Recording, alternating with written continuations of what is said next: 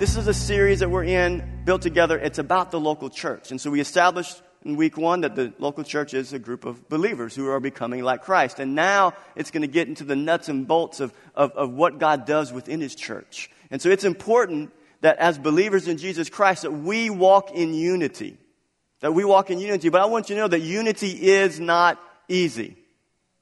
Why is unity not easy? Because we're different.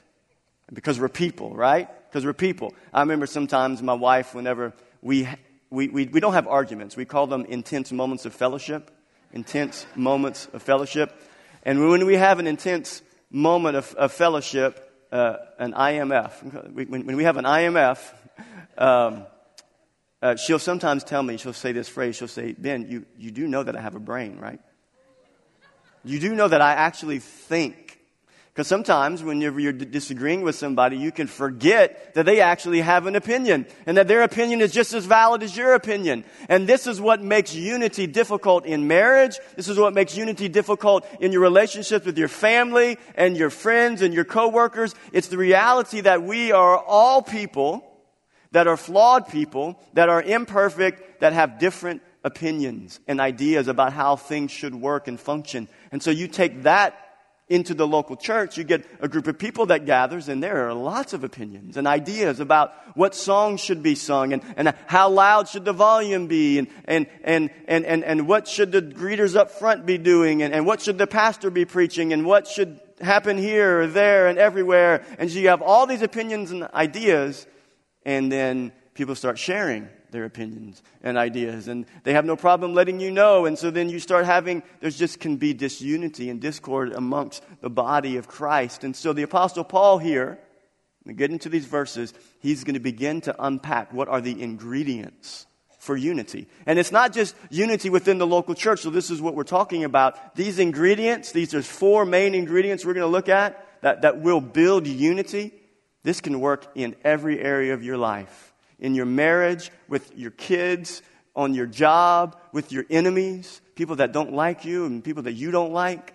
These ingredients here, the Apostle Paul is going to bring out, can help in every area, and specifically in our church and what God is doing here and the unity He's trying to build here. So let's look at the text, Ephesians 4, and we'll start back in verse 1 since we only covered one verse last week. And we'll read these 6 verses, and then we're going to look at the 4 ingredients that build unity. Amen? I, therefore, a prisoner for the Lord, urge you to walk in a manner worthy of the calling with which you've been called, with all humility.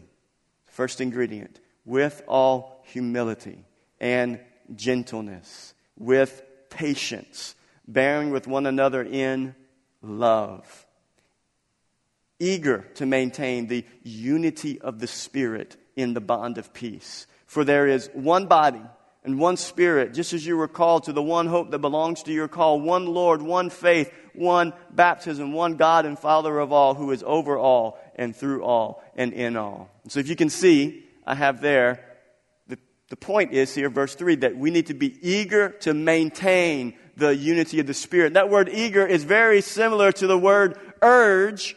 Paul was urging us to walk in a manner worthy of the calling with which we've been called. And you can put the text back up there.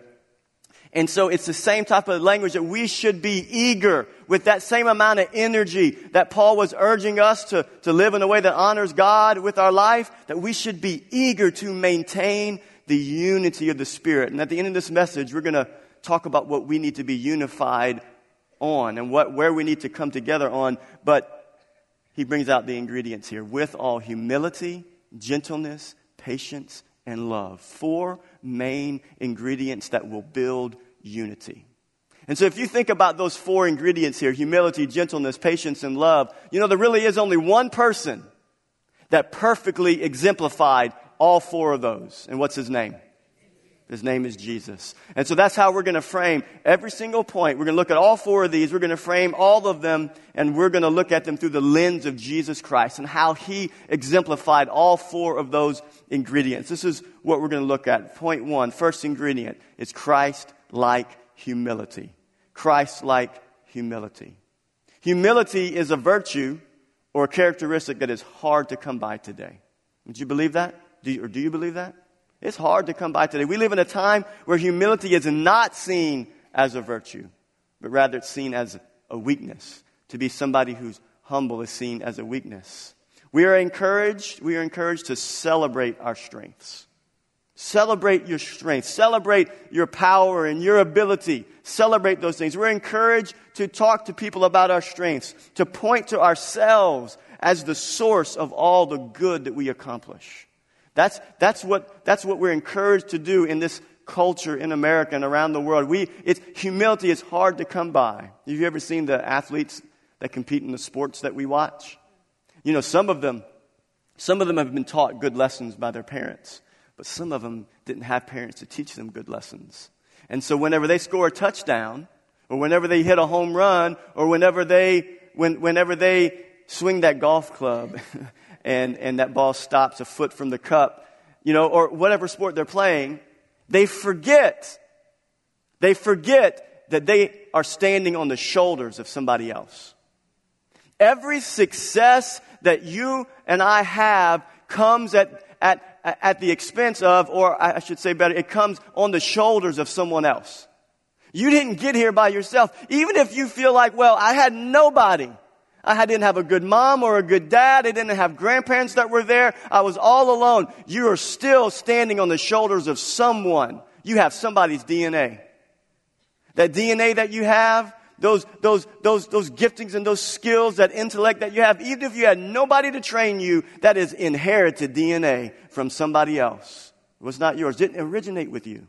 And so but that is the culture we live in, where people, when they succeed or they have success, they want everyone to look at them. And they want to talk about their success and what they accomplished. You know, but the reality is that is absolutely not true. Yes, they may have been the one who hit the home run or threw the touchdown pass or caught the touchdown pass. But it really was not, they are really not the source of that success. It is somebody else, and ultimately it is God. God is the one who gifts us and calls us. And so humility is a virtue and a characteristic that has to be learned. It has to be developed. It has to be a conscious decision that we make to choose to deflect the glory, to deflect the praise, to acknowledge God as the source of good in our lives. And, you know, this culture that we live in that seeks to praise man and exalt man, it was just like that in Paul's day. Actually, this word humility was not in the dictionaries of Paul's day, in the Greek or in the Latin. They didn't even have that word. The word humility is a Christian word. Christianity developed that word. Jesus developed that word. And Paul was the first one to speak about that word when we look at it here. Christianity is the foundation of humility. Isn't that amazing? That word humility was not even in the dictionaries of Paul's day. It is a strictly Christian word. The word humility has its foundation in Christianity because Christianity is founded by Jesus. So I would say this, that humility, as far as the ingredients go, is the most foundational Christian virtue. It's to be humble. It's to be humble because it reflects Christ. So how did Jesus, if we want to have Christ-like humility in our life, as individuals and in our family, with our friends and our coworkers and in our church, how did Christ demonstrate this virtue of humility? Let's look at Philippians chapter 2, verses 5 through 8. It says this, the Apostle Paul again in Philippians, he says, "Have this mind among yourselves, which is yours in Christ Jesus, who though he was in the form of God, did not count equality with God a thing to be grasped." It says that Jesus emptied himself by taking the form of a servant. Being born in the likeness of men and being found in human form, he humbled himself by becoming obedient to the point of death, even death on a cross. So some people take this verse right here, this section right here, and they say, you see, the Apostle Paul says that Jesus emptied himself of his deity. And they get that scripture mixed up. Jesus never emptied himself of his deity. He was fully God and fully man at all times. But what did he empty himself of? I got three main things that I want to tell you that he emptied himself of when God came in flesh to the earth. First, he emptied himself. he let go of his privilege of heavenly glory. Heavenly glory. John 17:5 says this, and now, this is Jesus praying, Father, glorify me in your own presence with the glory that I had with you before the world existed. So when Jesus came and he humbled himself, he gave up heavenly glory to come to an earth that was stained by sin, cursed by sin and rebellion, to imperfect human beings. He came and he had the privilege and the right to live in heavenly glory, to be with his heavenly Father. But he emptied himself of that privilege and said, I'm coming in, and I'm going to come down and be among men and women that are flawed and imperfect. Secondly, another thing that he gave up his privilege for, or his right, were his divine prerogatives. His divine prerogatives. Matthew 26:39 says this, and going a little farther, he fell on his face and prayed, saying, my Father, if it be possible, let this cup pass from me, but nevertheless, not my will, but your will be done. Jesus was God. He could have done anything he wanted while he was on the earth, but he was in submission to whose will? To the will of the Father. And you see that over and over again in the Gospels. When Jesus would talk, he would tell his disciples and those that were with him, I only do the things I see my Father do, or say the things I hear my Father say. He gave up his rights and privileges of his deity to submit, to humble himself and to submit to the will of the Father. And then the third thing I want to bring out here, the privilege and the right that he gave up was a favorable relationship with the Father.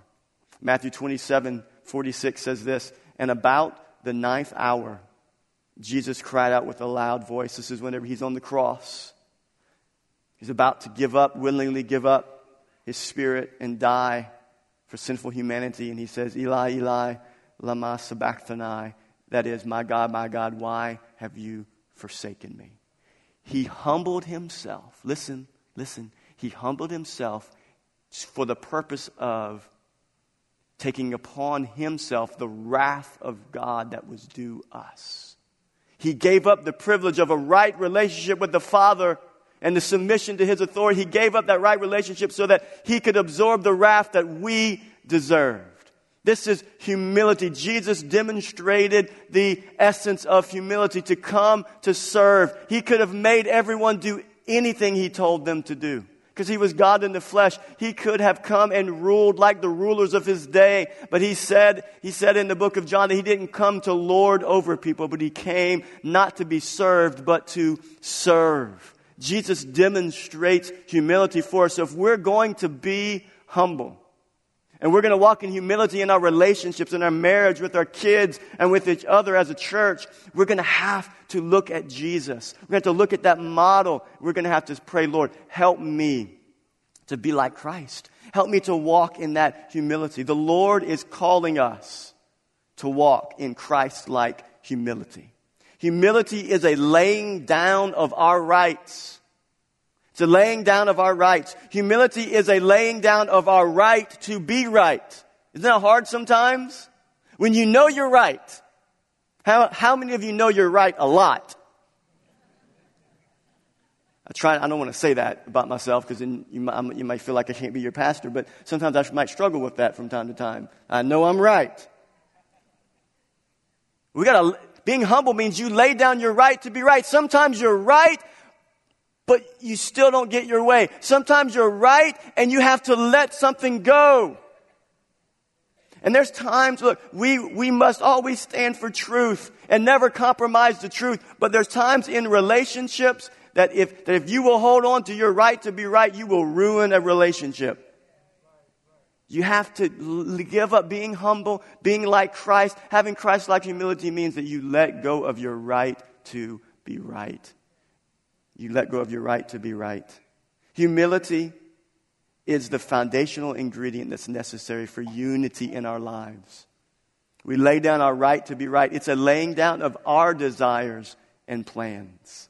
James 4:6 says this, but he gives more grace. Therefore it says, God opposes the proud, but gives grace to the humble. Does anybody want to be opposed by God? Would you like to sign up for opposition from God this morning? We can get a sign-up list right now, and we'll sign you up. I'll give you a surefire way to be opposed by God. Just be prideful. Be arrogant. Think you know it all. Think you've got it all figured out, and you have all the answers. Surefire way to be opposed by God. But if you don't want to be opposed by God, Scripture tells us that God gives grace to the humble. What does it mean to be humble? It means that you're completely dependent. You're completely dependent. You're not self-reliant. You say, God, I am completely submitted to you. I take all of my ideas and my dreams and my thoughts and everything I thought was right and true. God, I submit to you, to your will, to your way. I want to obey you and your word. I'm submitted to you. And that type of person, God gives grace to and strength to. He gives grace to the humble. Do you remember that section of Scripture that I read in Philippians earlier about the mind that the Apostle Paul was saying we need to have? You go in the first verses of chapter 2 in Philippians, it says this. So if there is any encouragement in Christ, any comfort from love, any participation in the Spirit, any affection and sympathy, complete my joy by being of the same mind, having the same love, being in full accord and of one mind. Do nothing from selfish ambition or conceit. You want discord in your life? Do things from selfish ambition and conceit. But if you want unity, do nothing from selfish ambition or conceit, but in humility count others more significant than yourselves. Let each of you look not only to his own interest, but also to the interest of others. Did a wedding yesterday for Elliot and Shadowland, Elliot and Max. Elliot and Shadowland and Max now. And so I'm looking at Elliot and I'm giving Elliot his instructions about what his responsibilities are. Ephesians 5, and it talks there at the end of his instructions, it says that you should love your wife and cherish her and nourish her. It says that you should love her as much as you love yourself, for no one ever hated his own flesh, but nourishes it and cherishes it. And you know that's true? And listen to what it says here. It says that we should look not only to not only to his own interest, but also to the interest of others. In humility, count others more significant than yourselves. That's the key ingredient to a happy marriage right there. You're looking for unity in your marriage? This is the key ingredient. In humility, count your spouse more significant than yourself. If you will live a life of counting your spouse more significant than yourself, counting your coworkers, your boss, your friends, your enemies, you count people more significant than yourselves and you put their needs above yourself, that is the pathway to unity and peace in relationships. Warren Wiersbe, theologian and Bible commentary writer, says this about humility. It says, humility is that grace that when you know you have it, you have lost it. Humility is that grace that when you know you have it, you've lost it. Humility means putting Christ first, others second, and self last. That's humility. This is the bedrock of unity in our lives and in our church. It's humility, Christ-like humility. Let's look at the next ingredient. Moving on, the second ingredient is Christ-like gentleness. Christ-like gentleness. Gentleness, or it can be translated meekness. Gentleness or meekness is a direct result of humility. Have you ever seen a humble hothead? Really? Like, think about that. It's an oxymoron. You can say, I'm a really humble person, but you're always flying off the handle. I don't think you understand what humility is. If you believe that you're humble and you're just always saying things you shouldn't say, responding to people in ways you shouldn't respond. Humility, if you're a humble, Christ-like humble person, you're going to be gentle and you're going to be meek. Jesus said this in Matthew 11, 29 through 30. He says, take my yoke upon you. Learn from me, for I am gentle and lowly in heart, and you will find rest for your souls, for my yoke is easy and my burden is light. Do you remember the prophet Isaiah in Isaiah 53? He said there was nothing about Jesus that was desirable to look at. He came, he was gentle, he was lowly. He didn't play the part of a great leader and ruler. He didn't come with this great authoritarian thing. I'm going to come in and take over with power. And that confused his disciples because they looked at his power for miracles and they thought, this is our ticket. We finally find our ticket to freedom with this man. But he came and he was unassuming, and he was gentle, and he was lowly, and he was humble. Humility produces gentleness and meekness. So here's the idea. When you translate this word gentleness or gentle or meekness, the idea is this, is that it is power under control. Power under control. And we see a picture of this with wild animals being tamed. So you get a horse, a wild horse. You've seen a wild horse. You better not go near a wild horse, right? You can get kicked in your teeth if you go near a wild horse. But wild horses must be broken. But if a wild horse is broken by his master, that horse still has all the power that it had before it was broken. But now that power is under control. That power is submitted to a greater authority, right? And that's the picture of gentleness or meekness.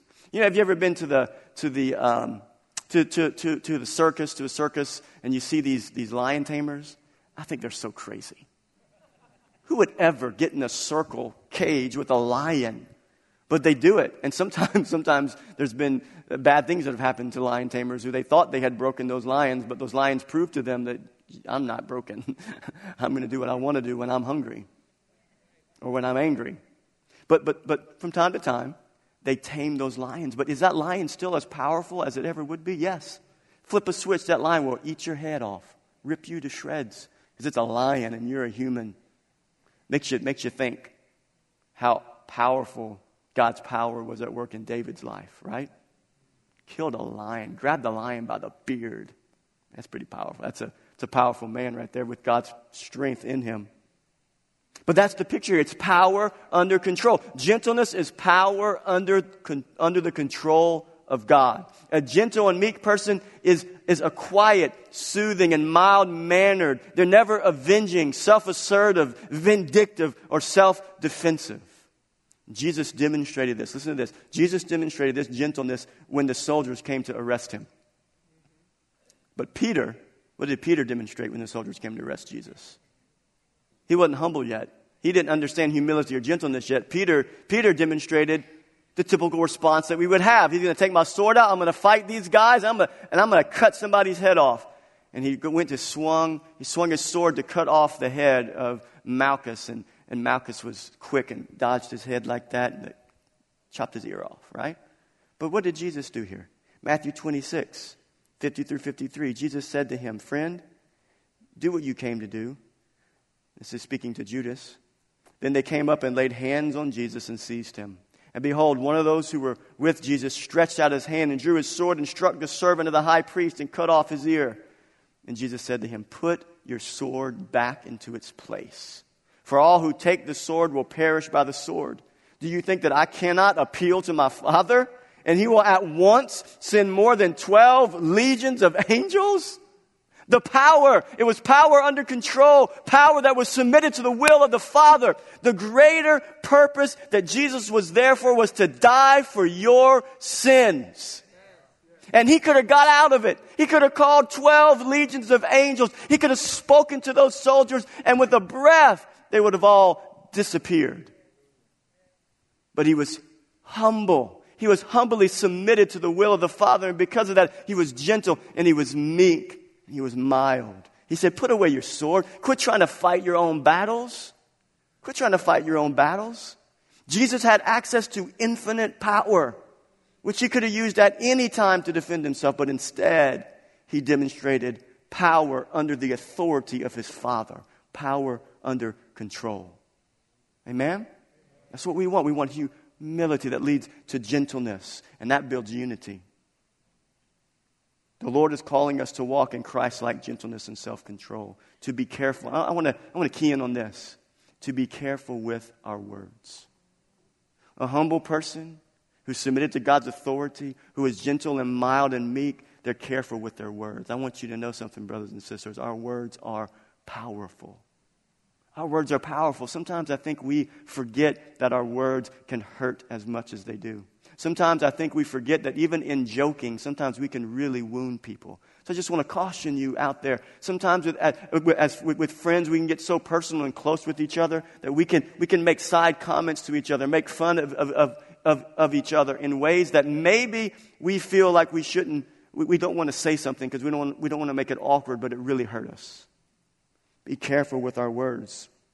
Proverbs 15:1 says this, a soft answer turns away wrath, but a harsh word stirs up anger. A gentle person doesn't speak harshly.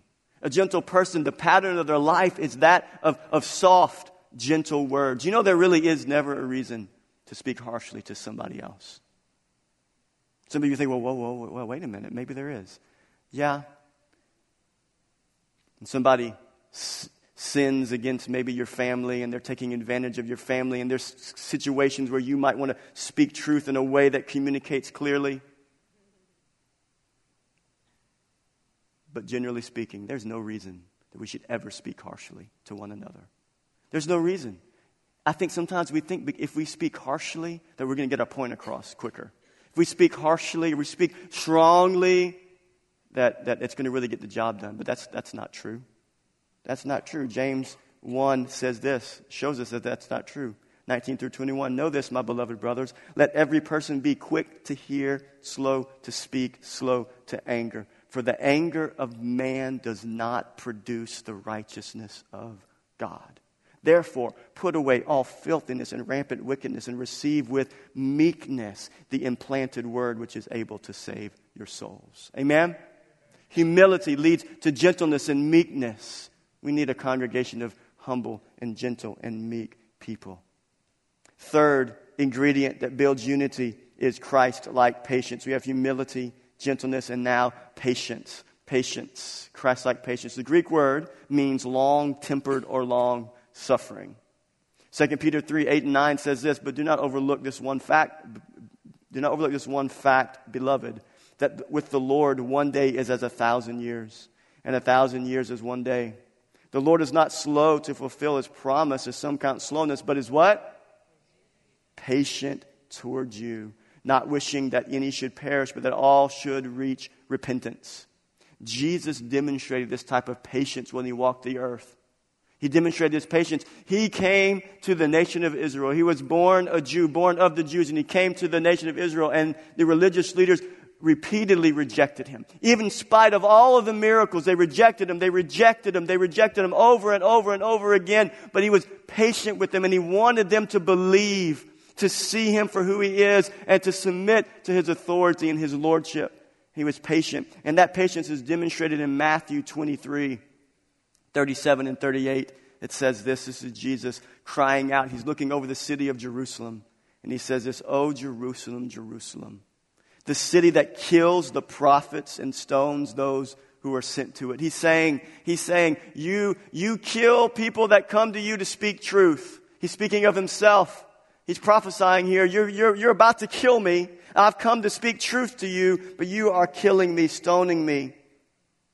How often would I have gathered your children together as a hen gathers her brood under her wings? He's saying there, I was patient with you, and I waited and I waited and I waited and I called and I did miracles in your sight because I wanted you to see who I am. And some of you, that's you here this morning.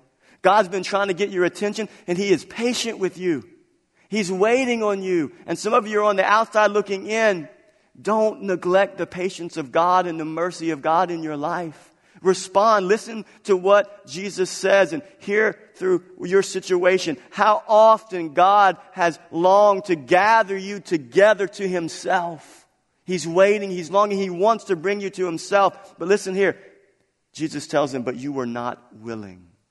Don't willfully reject the Lord. Don't willfully reject His mercy. Because there will be a time when mercy is done. There will be a time when mercy will be no more, and there will be no more opportunity for mercy and forgiveness. That day is coming. But while there is time, while you have an opportunity, take advantage of the patience of the Lord. We can learn to walk in patience when we remember how patient the Lord's been with us. Think back. Stop for a moment. Think back to the patience the Lord has had with you over the years. Just think for a moment. I don't want you to rehearse all kind of bad memories. But think about the stupid decisions you've made. As I put that in my notes, the phrase "think back" to the patience the Lord's had with you. I mean, I've made some dumb decisions in my life. And I think, Lord, you were so patient with me. I was so naive and ignorant. But the Lord is so patient with us. Think about the sinful decisions you've made, the foolish choices, or the unwise words. How patient the Lord Jesus has been with us over and over again. And this is the patience that we want to have in our life with others. You know, why is it that we get impatient sometimes? Why is it that we get impatient? Because I think sometimes we forget that God's trustworthy. I know that's one of my struggles. So often impatience is really a lack of trust in the Lord. We must learn to rest in God's sovereign plan. Sometimes I get impatient because I'm looking at a situation, I'm thinking, this needs to happen, and I know the answer, and I know the next step, but it's not there yet, and it's not time yet, and I can get impatient, and my impatience can lead to frustration, and my frustration can lead to me not being meek and humble. And I can bring hurt in relationships. I think that's the pattern, is that we forget that God is trustworthy. That we can trust Him, and that we can be patient, and we can wait on the timing of the Lord. We can wait on the timing of the Lord. Proverbs 3:5-6 says this: trust in the Lord with all your heart, and do not lean on your own understanding. In all your ways acknowledge Him, and He will make straight your paths. Amen? We can be patient. We can trust. We can be patient and trust the Lord, and we can be patient with others, because the Lord's been patient with us. Amen? Christ-like patience, Christ-like humility, gentleness, and patience. And then lastly, this last ingredient that builds unity in our lives and in our church is Christ-like love. Christ-like love. Jesus demonstrated His love by laying down His life for us. John 3:16-17 says this: for God so loved the world that He gave His only Son, that whoever believes in Him should not perish but have eternal life. Everyone stops right there, but verse 17 is so good. Listen. For God the Father did not send His Son into the world to condemn the world, but in order that the world might be saved through Him. Why did Jesus come? To save the world. God could have, hear me, God could have sent His Son to condemn and judge the world. He could have sent Him to do that. But what did He send Him to do? To save the world. There will be a time when God will send His Son to condemn the world. And we read about it in the book of Revelation. There will be a time when Jesus will come on a white horse with eyes flaming like fire, with a tongue that's like a two-edged sword, with feet as burnished bronze. And He's coming to judge the world, judge those who have rejected Him. The judgment is coming. But when Jesus was sent from the Father the first time, He didn't come to condemn the world, but He came to be a Savior. For God so loved the world, He sent His Son to save. That's agape love. That's God's kind of love. Romans 5:6-8 says this: for while we were still weak, at the right time, Christ died for who? The ungodly. For one will scarcely die for a righteous person, though perhaps, maybe, for a good person, one would dare to even die. But God demonstrated His agape love, His love, Christ-like love for us, in that while we were still sinners, Christ died for us. Amen? While you were in rebellion against God, wanted nothing to do with God, He died for you. God's love is defined as agape love. Agape love gives continuously and unconditionally. God's agape love gives continuously and unconditionally. Agape love is unqualified and unselfish love. Love that willingly gives whether it receives in return or not. Did you catch that? Agape love, God's kind of love, the love that we want to have functioning in our life, it is unqualified and unselfish love. Love that willingly gives whether it receives in return or not. Agape love goes out to our enemies. Agape love goes out to our enemies, and it prays for its persecutors. That's agape love. Matthew 5 says this: you have heard that it was said, you shall love your neighbor and hate your enemy. But I say to you, love your enemies. With what kind of love? How can you love your enemies? It's got to be agape love. Love your enemies and pray for those who persecute you. so that you may be sons of the Father who is in heaven. For he makes his sun rise on the evil and on the good, and sends rain on the just and the unjust. For if you love those who love you, that's not agape love. What reward do you have? Do not even the tax collectors do the same? Agape love loves those who don't love you. That's God's love. Think about that type of love in a family, in a marriage, with your children, in a church. That kind of love is going to build unity. Agape love. Agape love. 1 Corinthians 13 speaks of this love. If I speak in the tongues of men and of angels, but have not love, I am a noisy gong or a clanging cymbal. And if I have prophetic powers and understand all mysteries and all knowledge, and if I have all faith so as to remove mountains, but have not love, I am nothing. If I give away all I have, and if I deliver up my body to be burned, but have not love, I gain nothing. Listen to this. This is so good. It's read at weddings all the time. But it's good this morning. Love is patient and kind. Love does not envy or boast. It is not arrogant or rude. It's humble. It's gentle. It's meek. It's mild. It's patient. It does not insist on its own way. It is not irritable or resentful. It does not rejoice at wrongdoing, but rejoices with the truth. Love bears all things, believes all things, hopes all things, endures all things. Some of you need that type of love in your life, right? We all do. We all need that type of love. But in some situations we get ourselves into, we need somebody to love us like that, that will love us through, that will bear all things, will believe all things, will hope all things, will endure all things.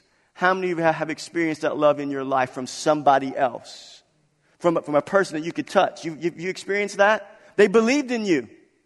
They loved you and were patient with you. Were humble and gentle with you in any circumstance that you were in. That's the love that we need. And this is the type of love that builds a church. These are the virtues and the attributes that build a church. Humility, gentleness, patience, and love. This is what we need in our lives. And I want to tell you, as the pastor of Living Word Church, God has called me to shepherd you, to teach God's Word to you. And I believe that as God's Word is taught, His church will be built. And that as this church is built and as the church is equipped to the teaching of God's Word, that these attributes will be developed in us. We will walk in humility. And we will walk in gentleness and patience and love. God will develop those things in us. And I see a vision of a church that has all these ingredients at play in our church. And we build each other up in love. And the church grows and is strengthened, and we are equipped, and we are sent out to do what God's called us to do. Amen? Do you see that vision? I see that vision. I see that vision. Amen. I got a couple people clapping for me. They see that vision. You don't need to see the vision. That's fine. I'm going to keep preaching the vision. And God's going to do His work. I want to illustrate for you what it looks like. Because we're going to talk about, I illustrated last week, so might as well do it again, right? You guys are going to expect it every message now, but we're going to illustrate how 4 ingredients produce something beautiful. Unity. We're talking about unity, right? All right, here we go. So, I got some ingredients here. So doesn't that look beautiful to you? They asked me what type of cake mix I wanted. I said I want chocolate and chocolate. Because that is the best type of cake. All you people who don't like chocolate, I'm sorry for you. So there's 4 ingredients, right? I couldn't actually make a homemade cake because you need more than 4 ingredients. But I've got 4 ingredients. I got the cake box mix, I got the water, I got the oil, and 3 eggs. 3 eggs. So let me get my scissors here. I didn't have scissors before service. I was like, I better have scissors because I'm going to try to open this and it's going to bust everywhere. Because I've done that before at my house. So here's what it's like, right? It takes all the ingredients, but separately, really not much to it, right? It's good. It's got some substance. And we need to develop all of them in us, but you put them all together, that's when it starts getting powerful. Put some water in here.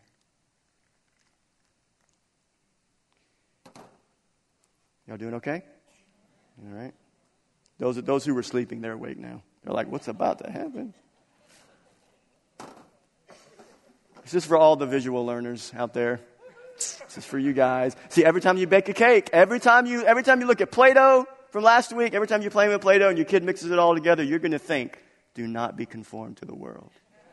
Every time you bake a cake, you're going to be thinking about unity, about humility, gentleness, patience, and love. So far, no shells. That's pretty good.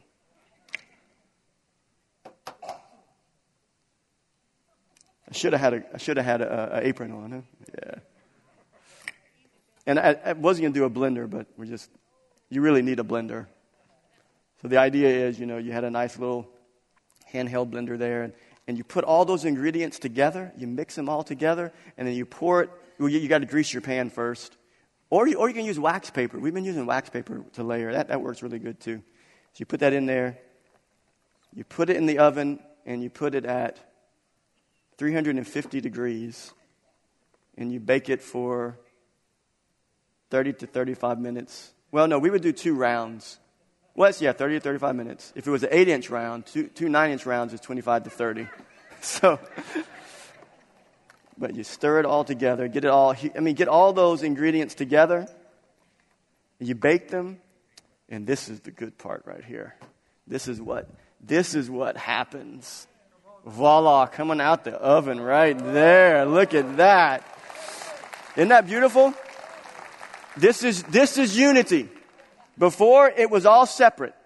But you put that together, you put gentleness, you put humility, gentleness, patience, and love together, and you get a beautiful chocolate on chocolate cake that I am taking home and eating. So after service, do not come up and try to get my cake. But this is what I wanted you to see. This is a picture. This is when we come together with those virtues and those attributes, it produces something beautiful.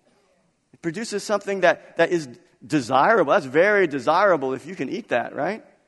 I believe it will be well. I believe it will taste very well. So, but what are we trying to unify around? We have all these ingredients, these 4 ingredients that's meant to build unity in the church, but what do we unify around? Unity is a generic term, right? Well, we need to be unified. Everyone wants to talk about unity. Well, unity around what? The rest of the verse tells us. Let's go back to the text, Ephesians 4, 2 through 6. Let's look at those. These are the ingredients that build unity: with all humility, gentleness, with patience, bearing with one another in love, eager to maintain the unity of the Spirit in the bond of peace. For there is one body, one Spirit, just as you were called to the one hope that belongs to your call. One Lord, one faith, one baptism, one God and Father of all, who is over all and through all and in all. So what do we unify on and around? Truth. Truth. Let's put the text back up there. We unify around the reality there is one body. We are one body. We are many members, but one body. There's one church, a church of believers. One body, one Spirit, the Holy Spirit sent from the Lord. We have one hope. It is an eternal hope that one day when we die, we just don't return to dust, and that's it. We will spend eternity as believers. We will spend eternity in heaven. That is our hope. We have one hope that belongs to our call. One Lord. There's only one Lord, one faith. It's through Jesus Christ. One baptism, one God and Father of all, who is over all, through all, and in all. And this is what we unify around. We just don't unify to hold hands and sing Kumbaya. We unify, we walk in humility and gentleness and patience and love so that we can unify around truth, so that we can be impactful into a world that desperately needs the gospel. Amen? That's what we unify around. It's the truth of the gospel. It's the truth of Scripture. Won't you stand to your feet with me? So what I want to do is, as we close this message, I asked the worship team to sing, to play this song for us. It's a song called This I Believe. This I Believe. And it's a creed. It's a creed of what we believe as Christians. And I want us to go out singing what we believe, declaring one Lord, one faith, one baptism, one God and Father of all, who is over all and through all and in all, unified together with humility and gentleness and patience and love, singing and declaring this. Amen? Our Father everlasting, the all-creating one, God Almighty, through your Holy Spirit, conceiving Christ the Son, Jesus our Savior. I believe in God our Father, I believe in Christ the Son, I believe in the Holy Spirit, our God is three in one. I believe in the resurrection, that we will rise again, for I believe in the name of Jesus.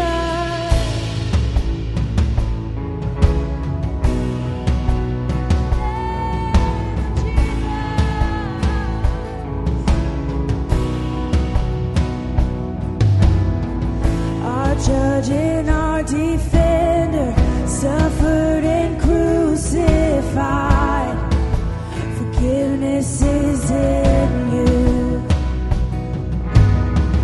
Descended into darkness, you rose in glorious light, forever seated high.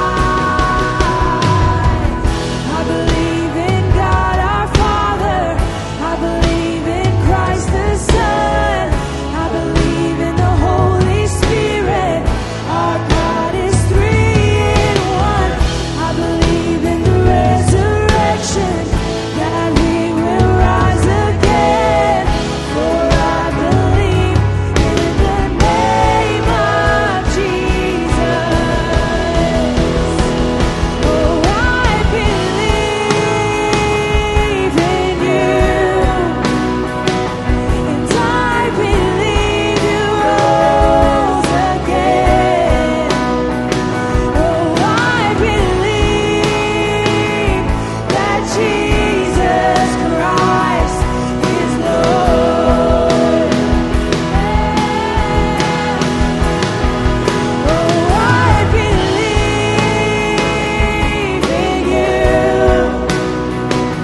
and I believe you rose again. Oh, I believe that Jesus Christ is Lord.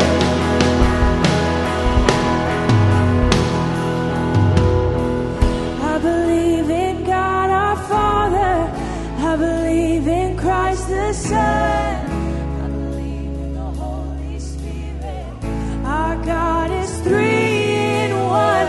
I believe in the resurrection, that we will rise again, for I believe in the name of Jesus. I believe in God our Father, I believe in Christ the Son, I believe in the Holy Spirit, our God is three in one. I believe in the resurrection, that we will rise again, for I believe in the name of Jesus. For I believe in the name of Jesus. For I believe in the name of Jesus.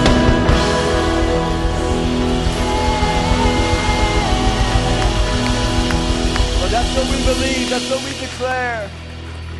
Lord, we thank you that these are the truths that we build our life upon. That you are the Christ, the Son of the living God. That you are the way to salvation, the only way to salvation. That we have a hope that we will rise again. We will be with you forever. God, I thank you for these realities. I thank you for unity in your church, unity in our lives. Lord, help us to be humble, to be gentle, to be patient, to walk in your agape love. Lord, bless your people today. Bless your people, Lord, in Jesus' name. Amen.